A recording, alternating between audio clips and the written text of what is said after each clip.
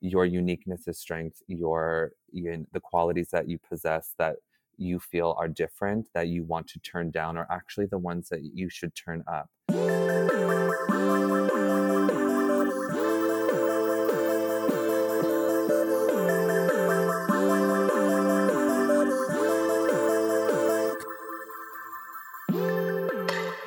What is going on, hurdlers? Emily Abadi here with episode 211 of Hurdle, a wellness-focused podcast where I connect with everyone from your favorite athletes to top experts and industry CEOs about their highest highs, toughest moments, and everything in between. We all go through hurdles in life, and my goal through these discussions is to empower you to better navigate yours and move with intention so that you can stride toward your own big potential, and of course, have some fun along the way. Man, I hope everyone had an excellent holiday weekend. I myself enjoyed some time here at home, prepping to head out soon to the World Track and Field Championships out in Eugene, Oregon. I have some details coming about hurdler meetups, hangs. If anyone's going to be in town, I hope to see you there.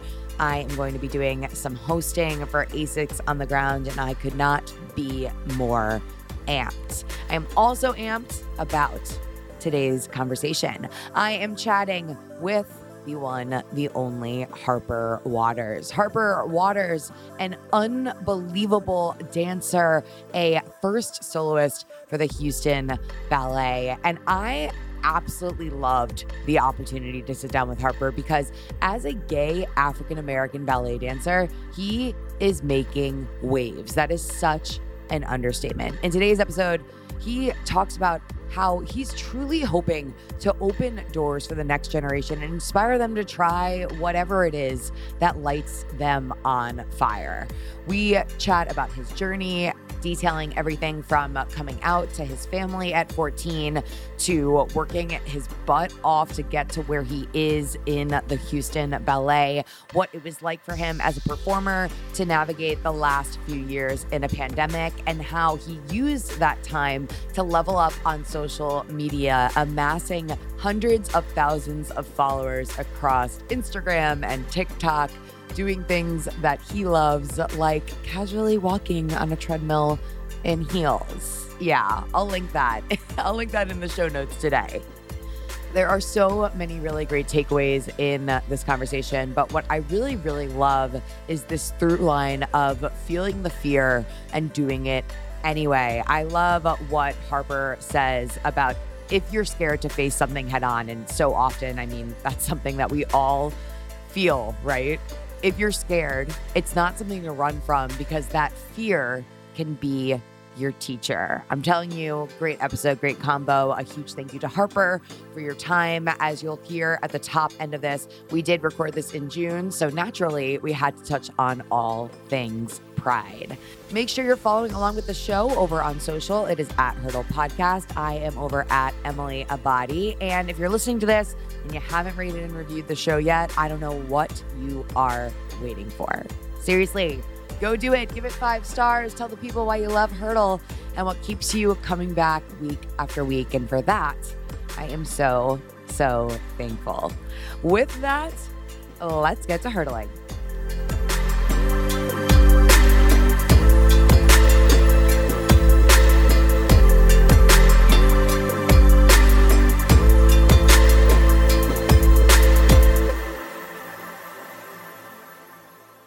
Today, I am sitting down with Harper Waters. He is the first soloist for the Houston Ballet. How are you doing today? I'm doing so well. Thank you so much for having me. I am so excited to have you here today. I feel like I was looking for a dose of sunshine, and I know that you're here to bring it for me. Yes, I'm bringing the Houston sunshine, which means it's bright and hot. Hot. What temperature are you working with down there right now? I think we're working with a cool 90 plus, I think. We are 90 plus because we are also in June. June also Pride Month. Are you celebrating? What are you doing? Tell me about your plans. Yeah, it's funny. I think that I definitely am going to celebrate.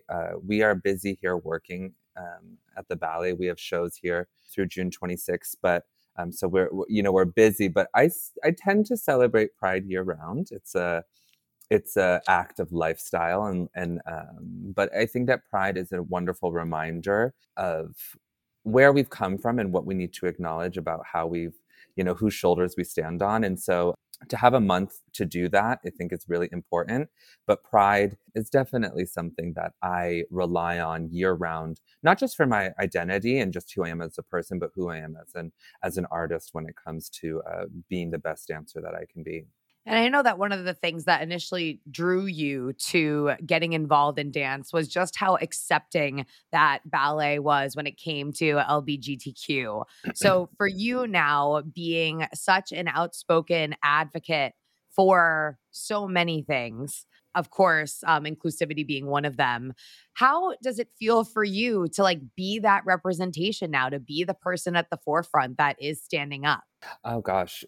It's been an interesting journey. It's one that I'm still on, and like you were saying, my introduction to dance was more I was more seeking the community aspect of it. I was more seeking that sensation where, cuz in the studio it was like I could turn the volume up to 10 on who I was. There was a sense of security, and when I was outside of the studio I didn't really have that.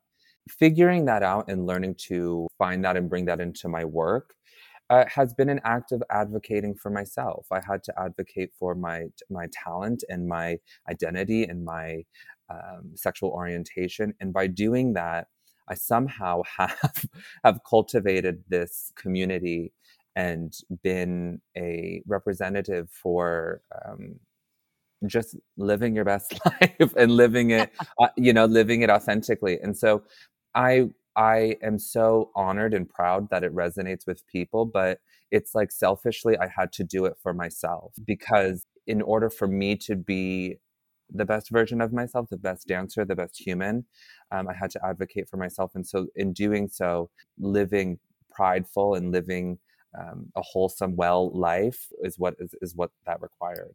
How old were you when you came out? I was 14, and I remember it vividly. It was me watching America's Next Top Model, and I saw Miss J, the runway coach, and I was like, that is me. And I knew that there was some sort of confidence and there was some sort of free spirit that Miss J possessed. And so I turned off the TV and casually strutted my way down the stairs and said, Mom, Dad, this is who I am and this is what I love. And um, yeah, of course, I had to make some sort of event and moment out of it, like I do everything. So, but it was, yeah, I Would was you 14. say that it was kind of like you were on autopilot at that moment, or did you have like anxiety and nerves to go down there and have that conversation?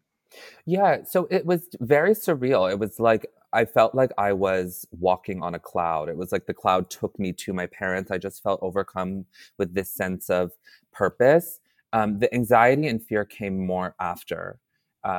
After I came out, I was petrified to go back to school. I was creating these scenarios of, being bullied or being not accepted. And looking back, I really think that's because of how the media portrayed gay people. And there was never these success stories. It was these acts of fear or bullying, and being different. And um, it somehow I've created this environment through social media and the content I've created in being a dancer, where you can accept who you are, accept what you love, and you can do it successfully, be successful at what your passions are. And so, um, I tried to be the visibility that I needed when I was 14, and so that it's not this fear-induced scenario that you're creating for yourself at 14 when you come out. Yeah, you standing up then, I mean, it's beautiful that you're willing to put yourself out in front, but that visibility comes with its fair share of criticism. The stuff that you were so scared of is, what you deal with regularly now. I've seen like some of the posts that you've put up on social, and all of this critique and like horrible, horrible humans that have horrible, horrible things to say. How have you learned to navigate that part of being an advocate?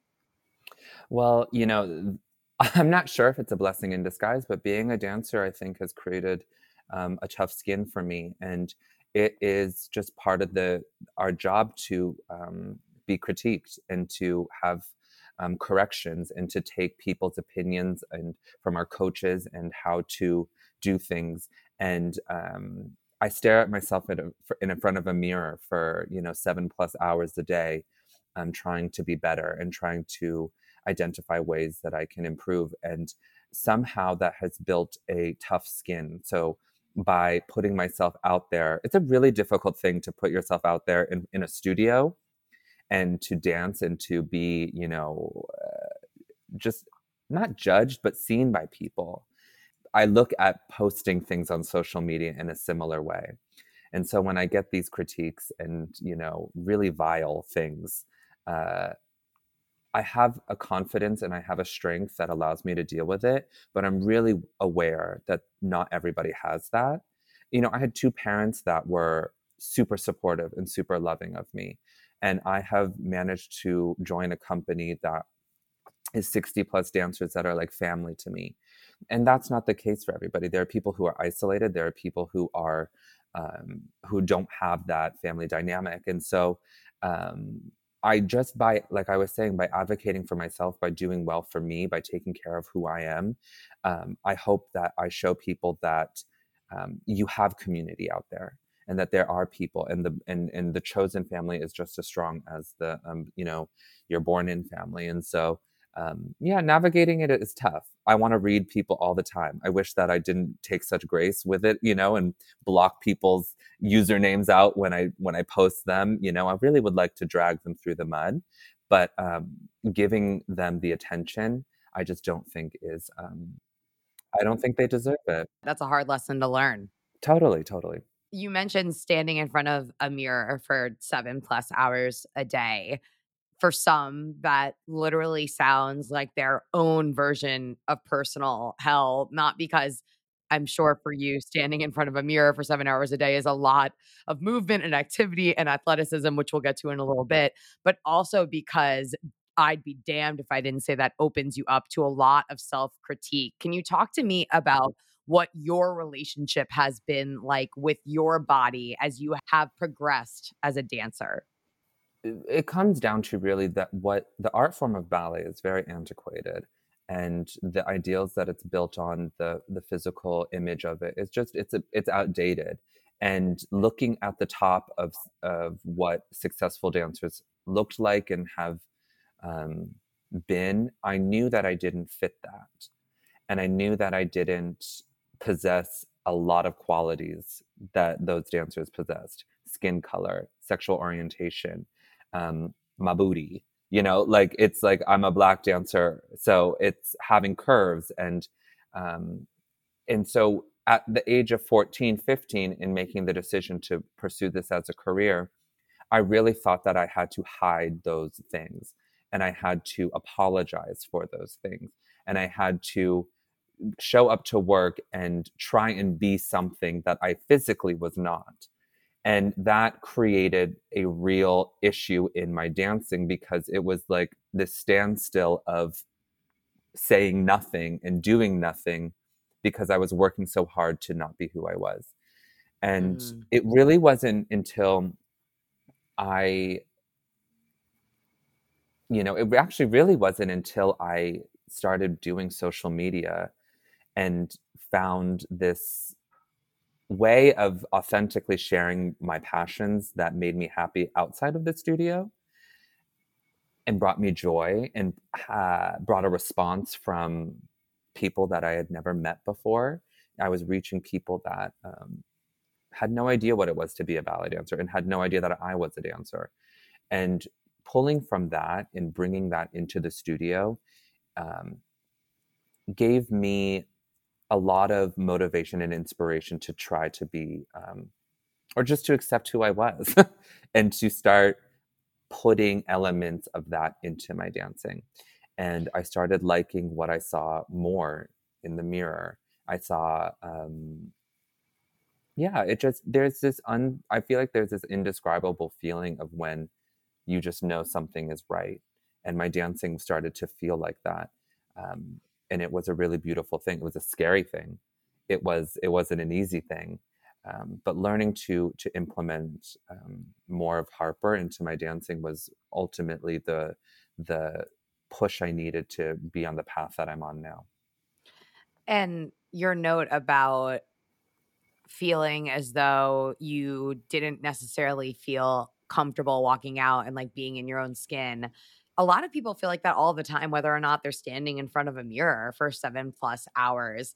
Right. You had to learn these lessons in your own way. But if you had to offer advice to anyone who may just be feeling unsettled, what would you tell them? So I'm adopted and I come from a biracial family. Both my parents are white and Caucasian, and I struggled with this idea of being different and standing out. I was super super aware of when like waiters at restaurants would be like, "Are you together?" Like, are you know like or when they would seat us, and it was this thing of overcoming this idea of standing out and being different and learning to use that as a powerful thing. That now that I stand out, or if I stand out, I'm going to use that to my advantage. I have your attention. Now I'm going to show you my work, and I'm going to show you what I'm about. And using the your uniqueness, your that is strength, that is power. It's not something that it's like I can do at the snap of a finger, but just reminding myself that your uniqueness is strength, the qualities that you possess that you feel are different, that you want to turn down, are actually the ones that you should turn up. Because uh, you know my teacher here, my boss, he said, you're never going to get the perfect wave. It's about riding the wave you're given. And it's like, it's never going to be perfect. You're never going to be perfect. And so I try to, with my dancing, understand that I might fall out of a turn. I might look a little weird at that moment, but if I'm saying something intentional behind my dancing, then that's what's important. And so intention behind your ownership of self is really really important.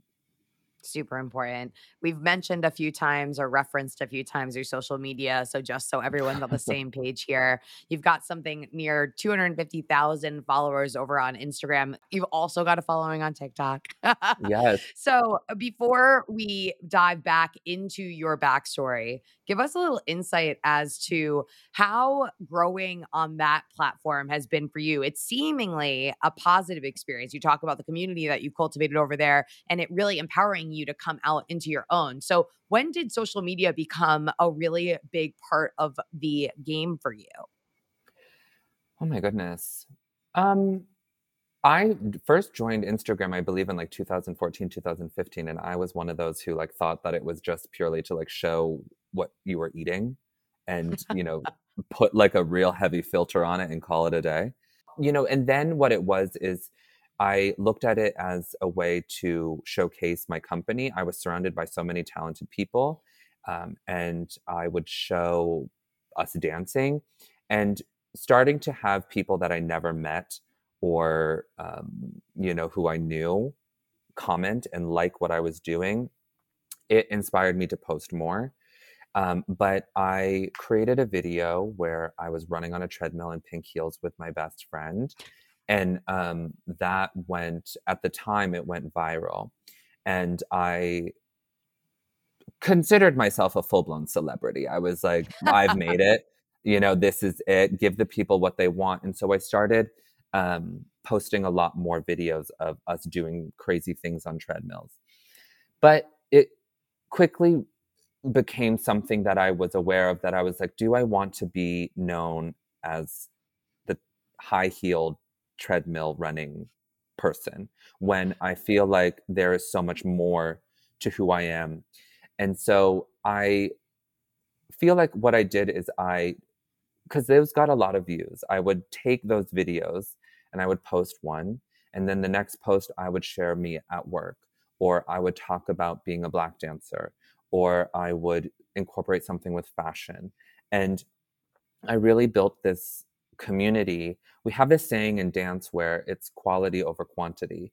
And I was really just aware of not building something that was purely based on numbers, but it was based off of the quality of people that was um, interested in what I did.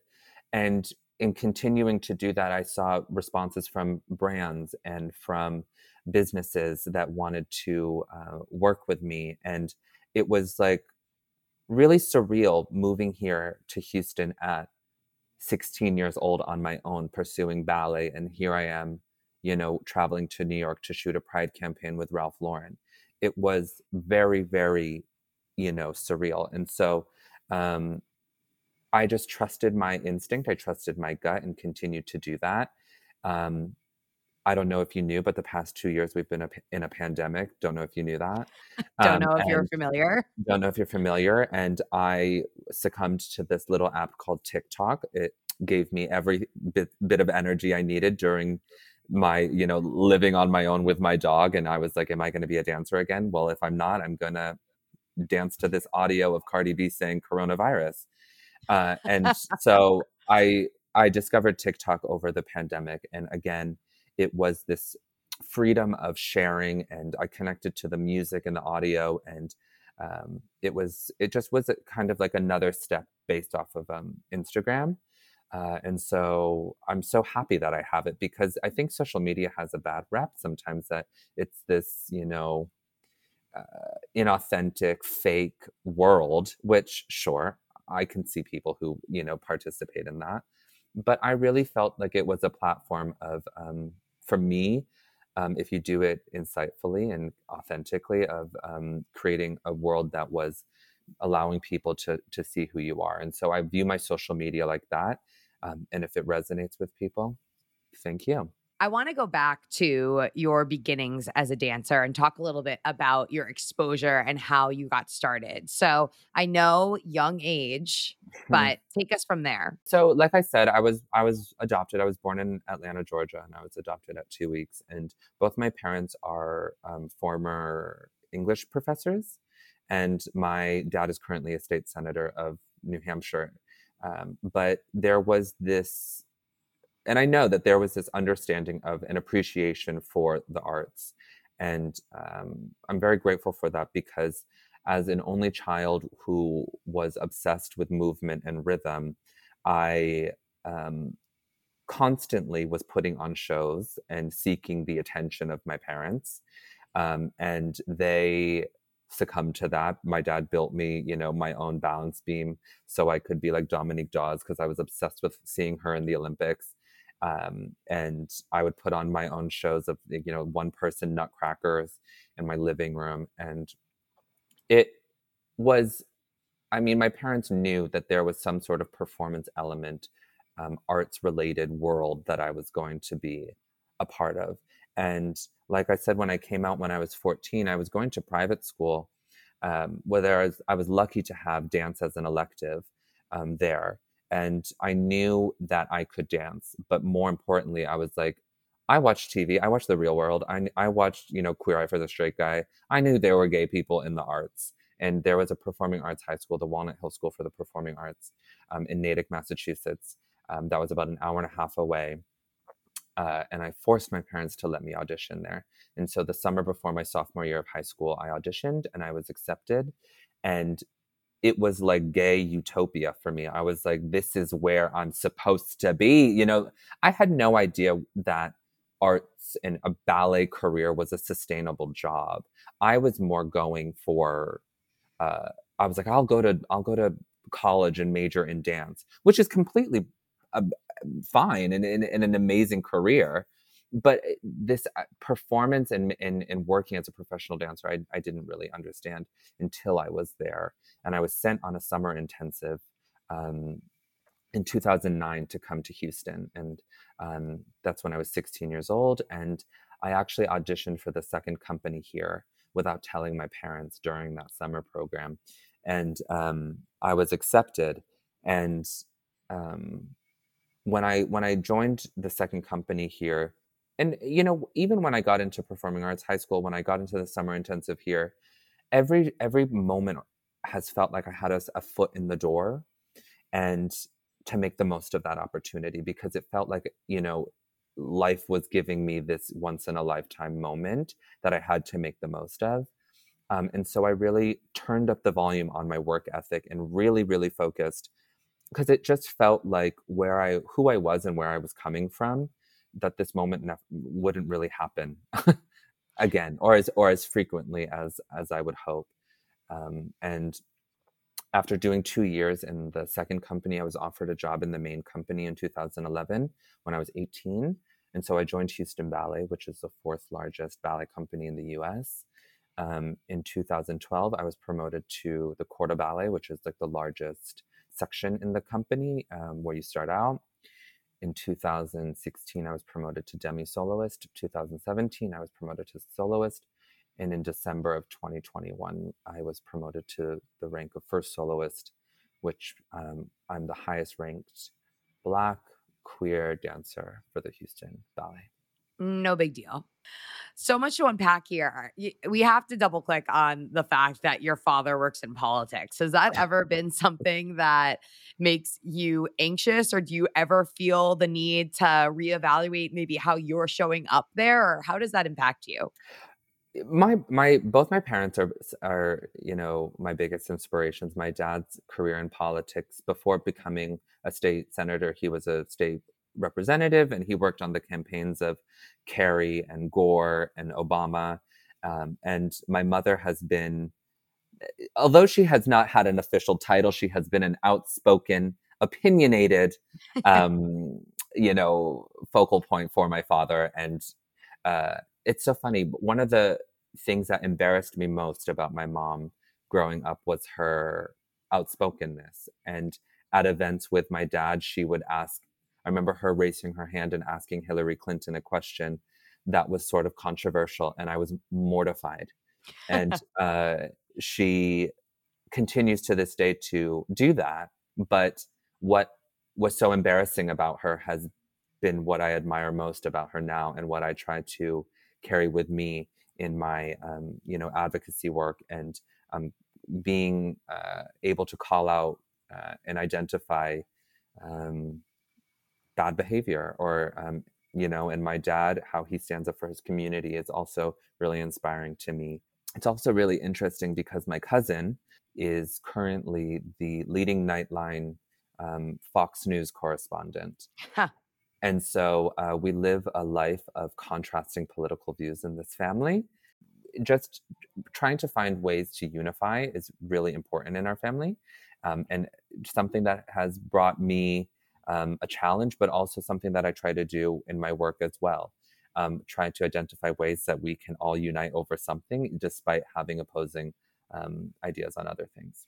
Yeah, I really feel this deeply. Parts of my family also don't share the same political beliefs as me. And I come to every conversation with the mindset that you and I don't have to agree on something, but that doesn't mean that we can't be good to one another. We can't move forward together. And so I love where you're coming from with that. It's just so important to have grace and compassion for everyone. Just because they don't stand on the same side of an issue doesn't mean that they're not a good human. Totally, 100%. Yeah.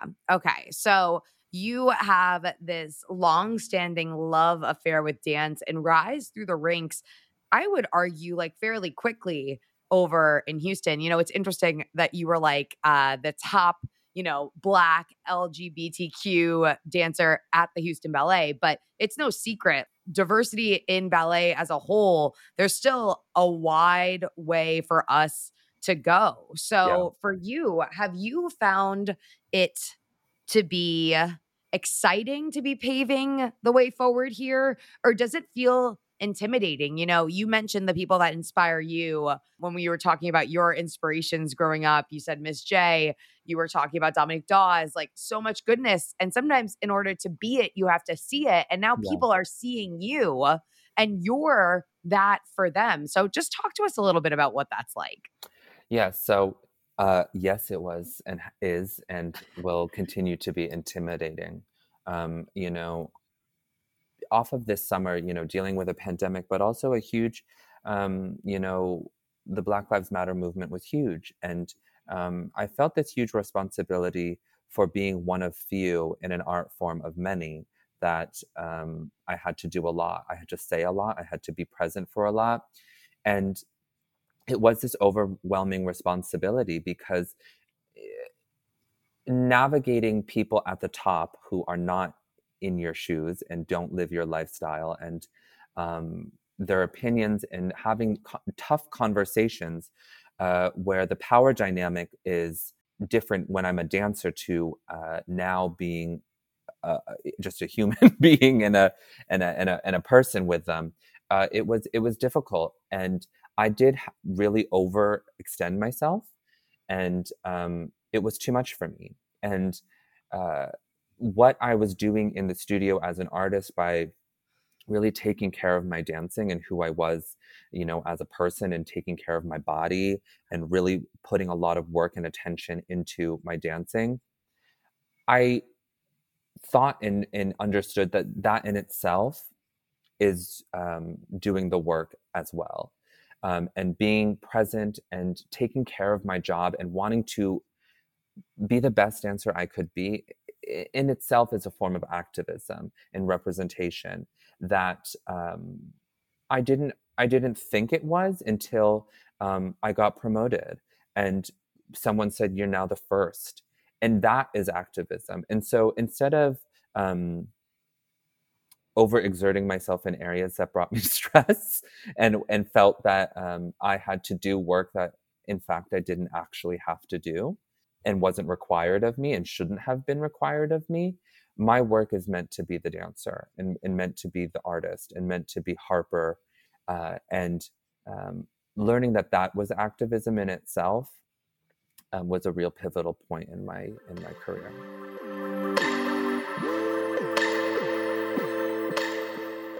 Taking a break from today's episode to talk to you about my sponsors. First up, Inside Tracker. Now, when you do what you love, for me, that's running. For you, maybe that's hiking, enjoying the great outdoors. Well, whatever it is, you want to do it for life. And Inside Tracker can help.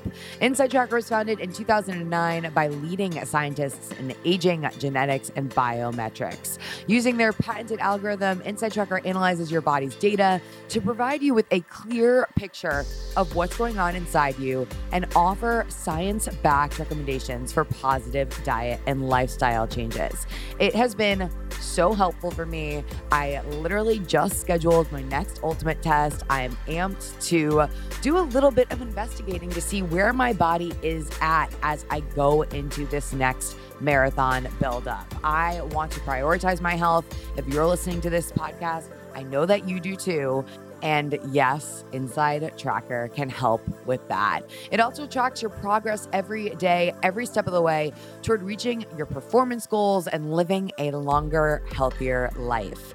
For a limited time, you can get 20% off of the entire Inside Tracker store by heading on over to insidetracker.com/hurdle. Again, that is insidetracker.com/hurdle. Also, I want to give some love to my sponsor at Element. Element makes a science-backed electrolyte drink mix with everything you need and nothing you don't. It is my summer staple. Now, trust me, I've tried so many electrolytes over the years as I've trained for marathons and navigated, long bike rides, and Element is my favorite to date, which is saying a lot. Formula, really high caliber. It is plant-based with no sugars, no fillers, gluten, or other sketchy ingredients, and I love their flavors. My go-to right now, it's a tie between the grapefruit and the watermelon. I adore both, and literally I look forward to drinking this before Saturday long run. Like, it is the best part of my pregame situation. Next to my Nespresso. But so many different flavors, a taste for everyone, and you can try them all because Element is offering a free sample pack with any purchase. That's right, a free sample pack with any purchase. So head on over to drinkelement.com. That's drink, DRINKLMNT.com/hurdle to get yours today. Again, that is drinkelement.com/hurdle to get a free sample pack with purchase.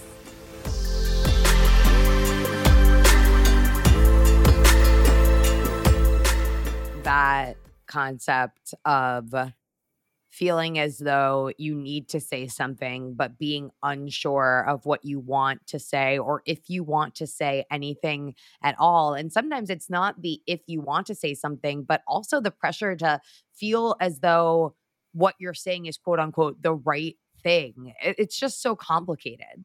Totally. For me, one of the biggest things I learned over the past few years was just being able to identify when something makes you uncomfortable and that shouldn't be something that you accept. But when it comes to real change and real work that is implemented into these organizations, not just a ballet company, but big brands and big companies, there are people that have devoted their life to this work, and we should turn to them and we should listen to them.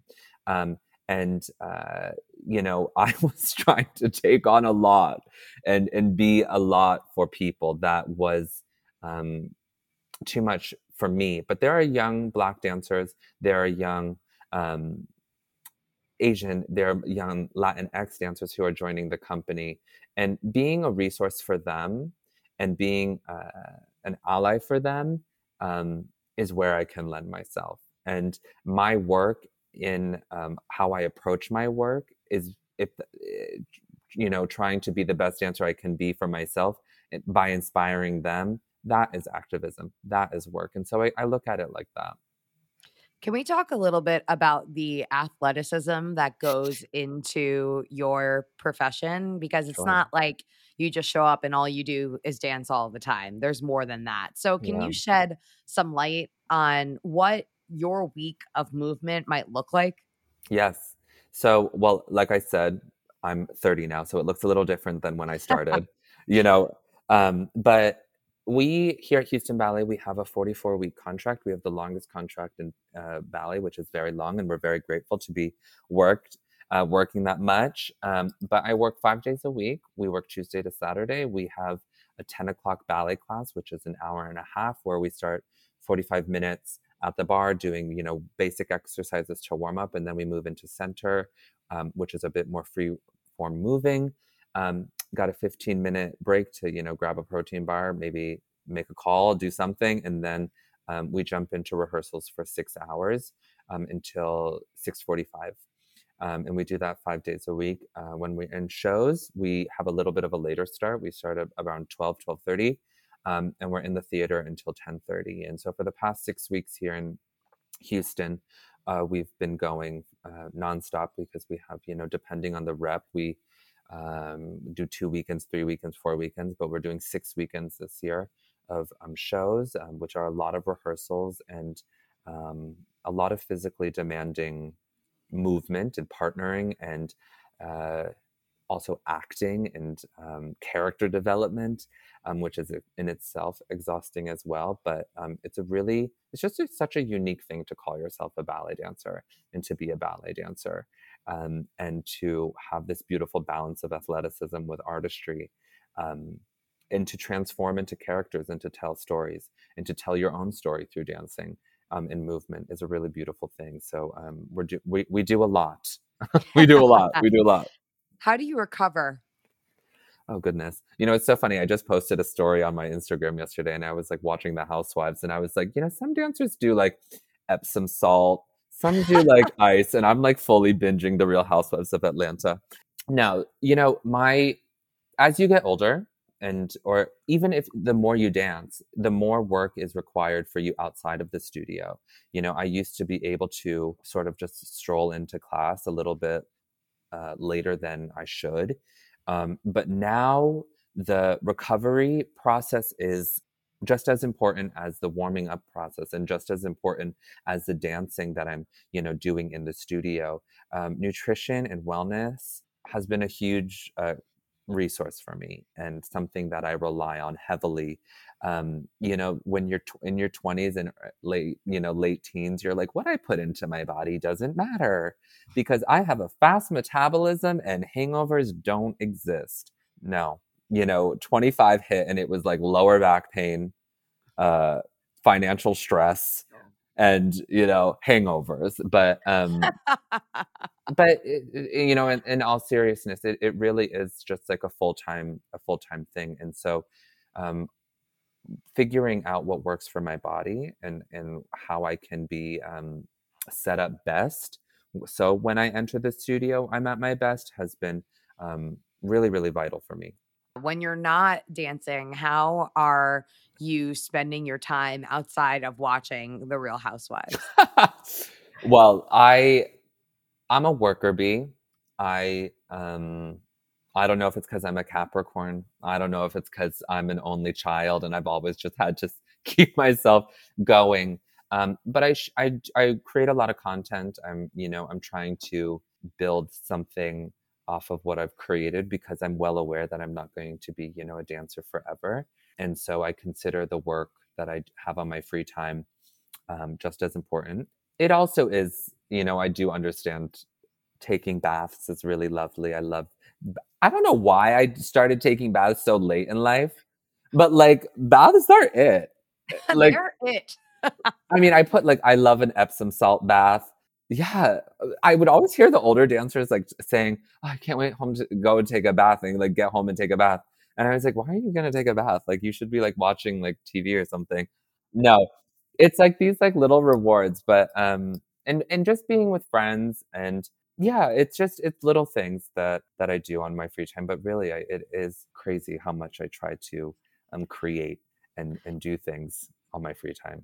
Do you think that as you have started to create more frequently, it has been almost essential that you show up even harder in your dancing because of maybe unsolicited feedback or opinions on trying to do both? It's funny that you say that because I think that one of my biggest challenges, I think I know that on face value and the content I create, I have this persona of complete ownership of self and confidence. And, uh, Beyonce has her Sasha Fierce. I consider my alter ego Sasha Fierce.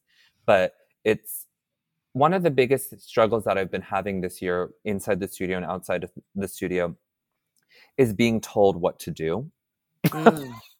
that there's one way to do it and people's opinions of it's hard for me to navigate, and when someone says this is how you should do it or that's not reading well or try it like this, I am struggling personally with how do you know or why, and Can you give me an example? for example, there's this role that I did in a ballet called Don Quixote, and it's a Spanish ballet, so lots of bravura movement and matadors. And I did it with the lead matador, and he has this dance with a woman, and our coach was she was saying you need to whisper these sexy things in her ear, and you need to make her swoon, and but you're just smiling a little, and you're smiling too much, and it looks too friendly.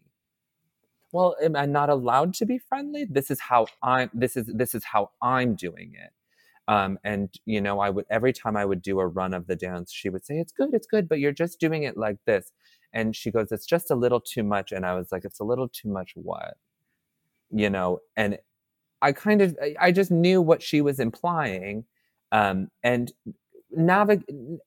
figuring out that and why does it have to be one way when ballet is an art form that's delivered and taught from the people who have done it before us, and so being a part of the change, I think, and shifting the image of what ballet looks like and how ballet is done and uh, is challenging, and that's one of the challenges where I feel um, is most challenging. Hmm. Well, I also feel as though, like within ballet for so long, it has been this idea that men are supposed to appear like hyper masculine. And Totally. so for you to show up and be your authentic self, I can understand why that can be a little bit stressful. But it also, as we've kind of touched on thus far, will be empowering and will continue to inspire others to embrace their authentic selves. Yeah, totally. And the ballet Don Quixote is an old ballet.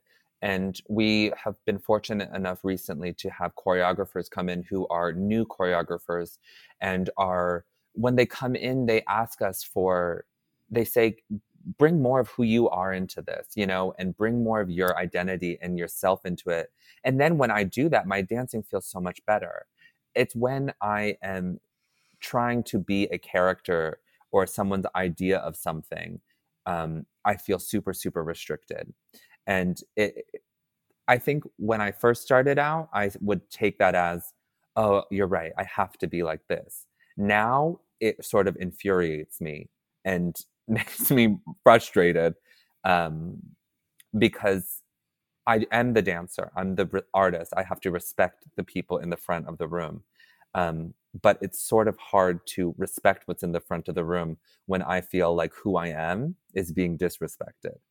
So Mm. um, figuring that out has been a challenge. But again, I just think just taking care of myself and continuing to show up is part of the change, and so I will continue to do that until I can. Yeah. For you, what excites you right now, either in work or outside of work? Um, People who the hustle, the hustle really inspires me.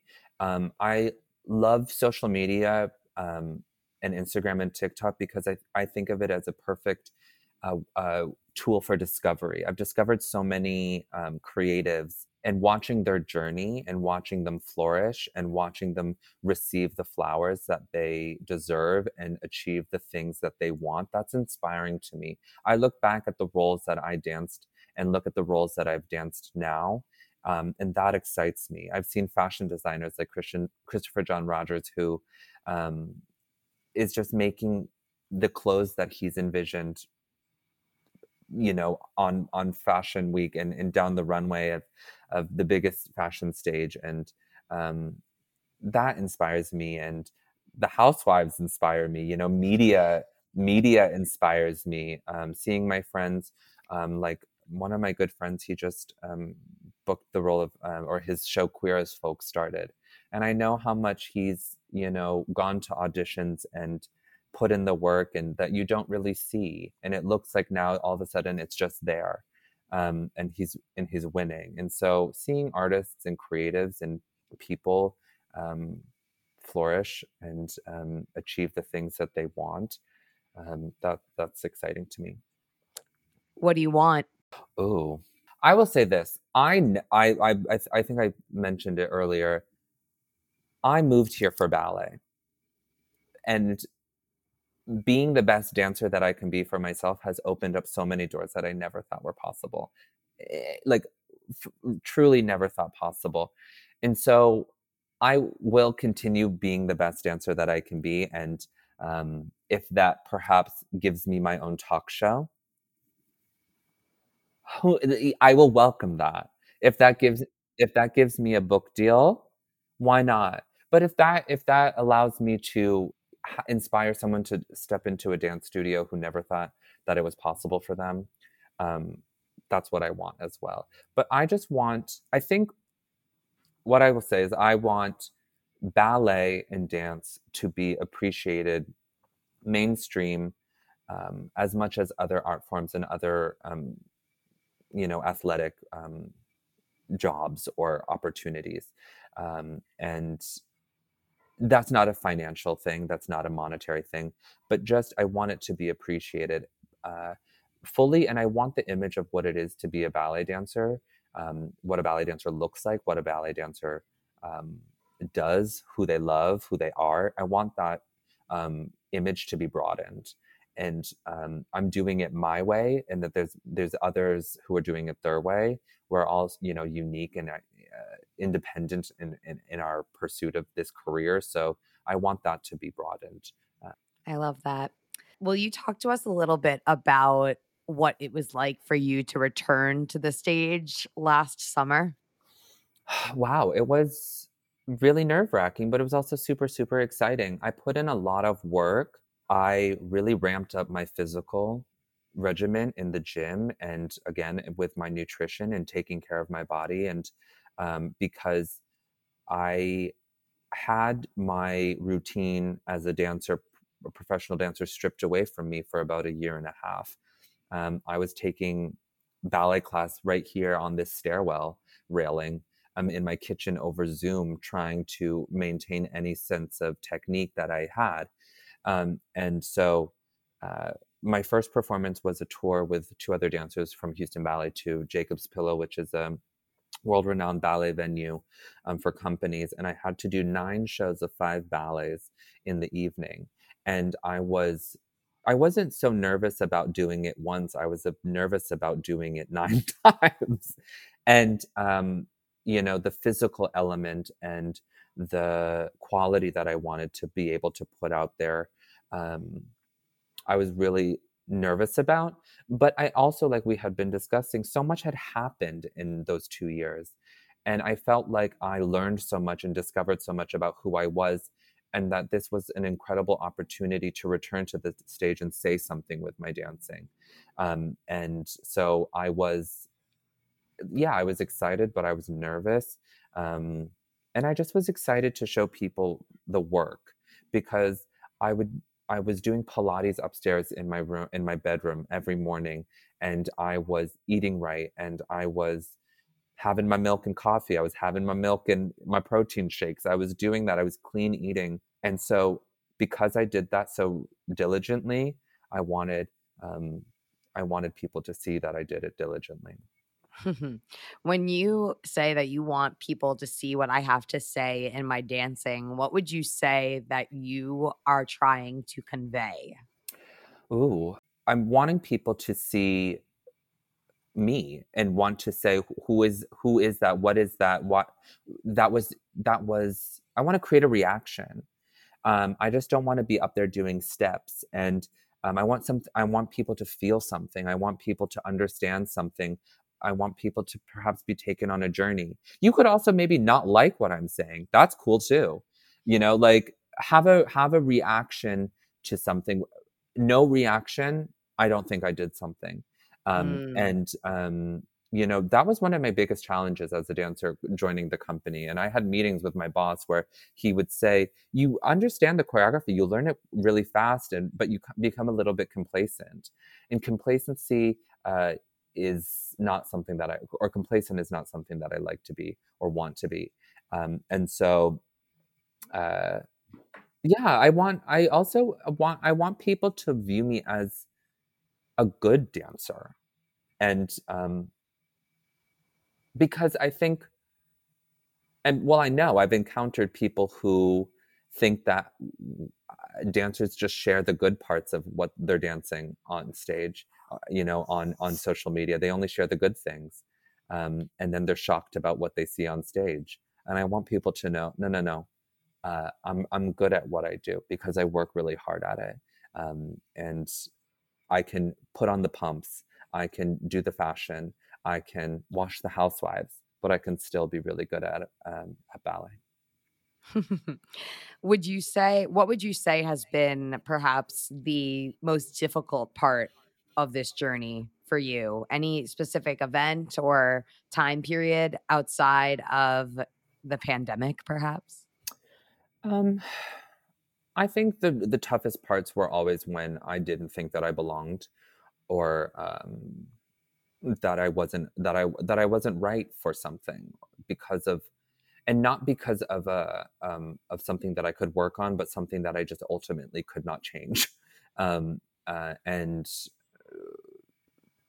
that is something that, being in a space and trying to succeed in a space that historically says that you cannot succeed in, is what is and was and is the biggest challenge.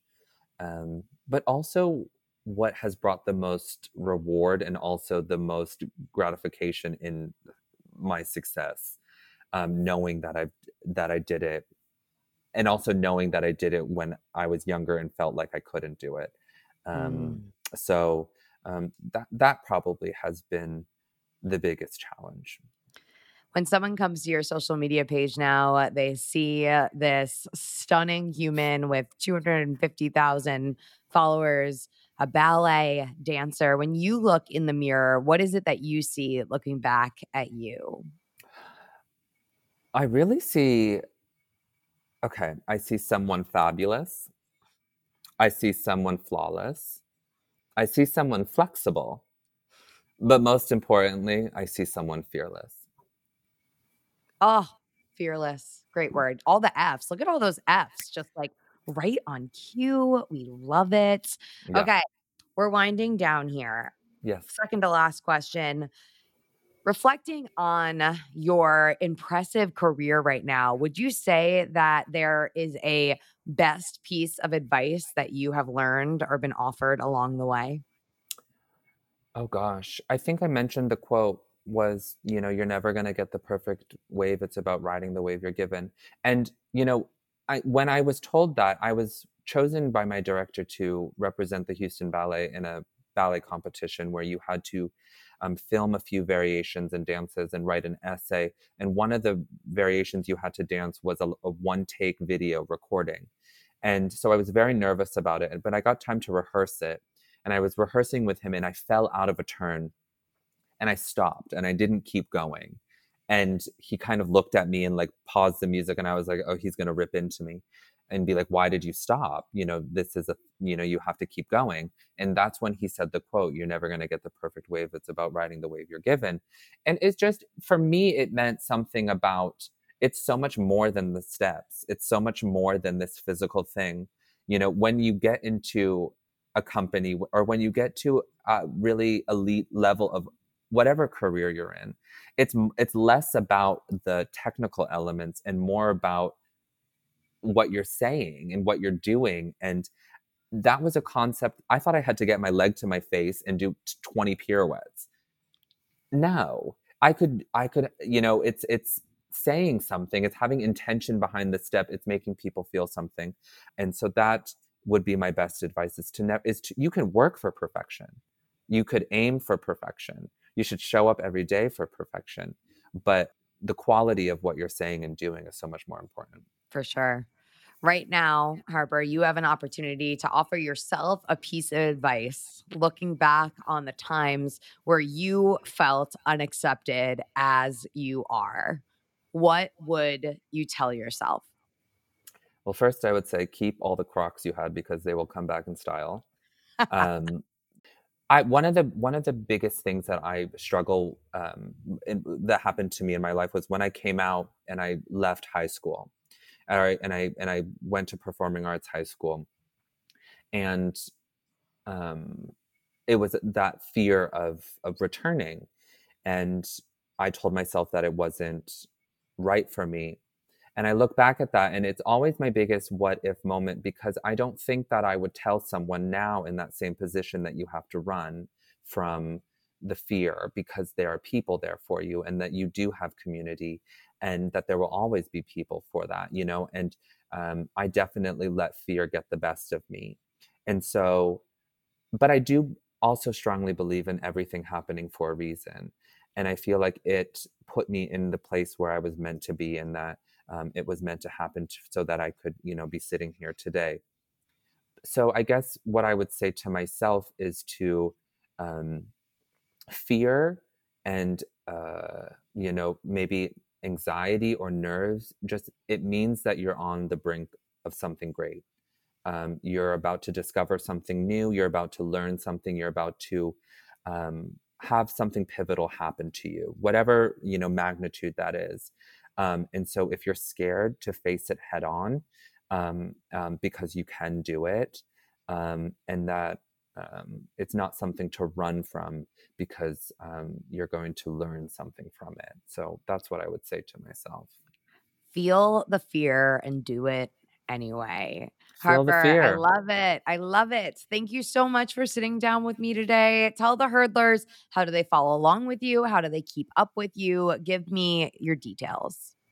I just tell people Google Harper Waters and I'm the first one to come up. Number one on the internet and in your hearts. I'm over at Hurdle Podcast at Emily Abadi. Another hurdle conquered. Catch you guys next time.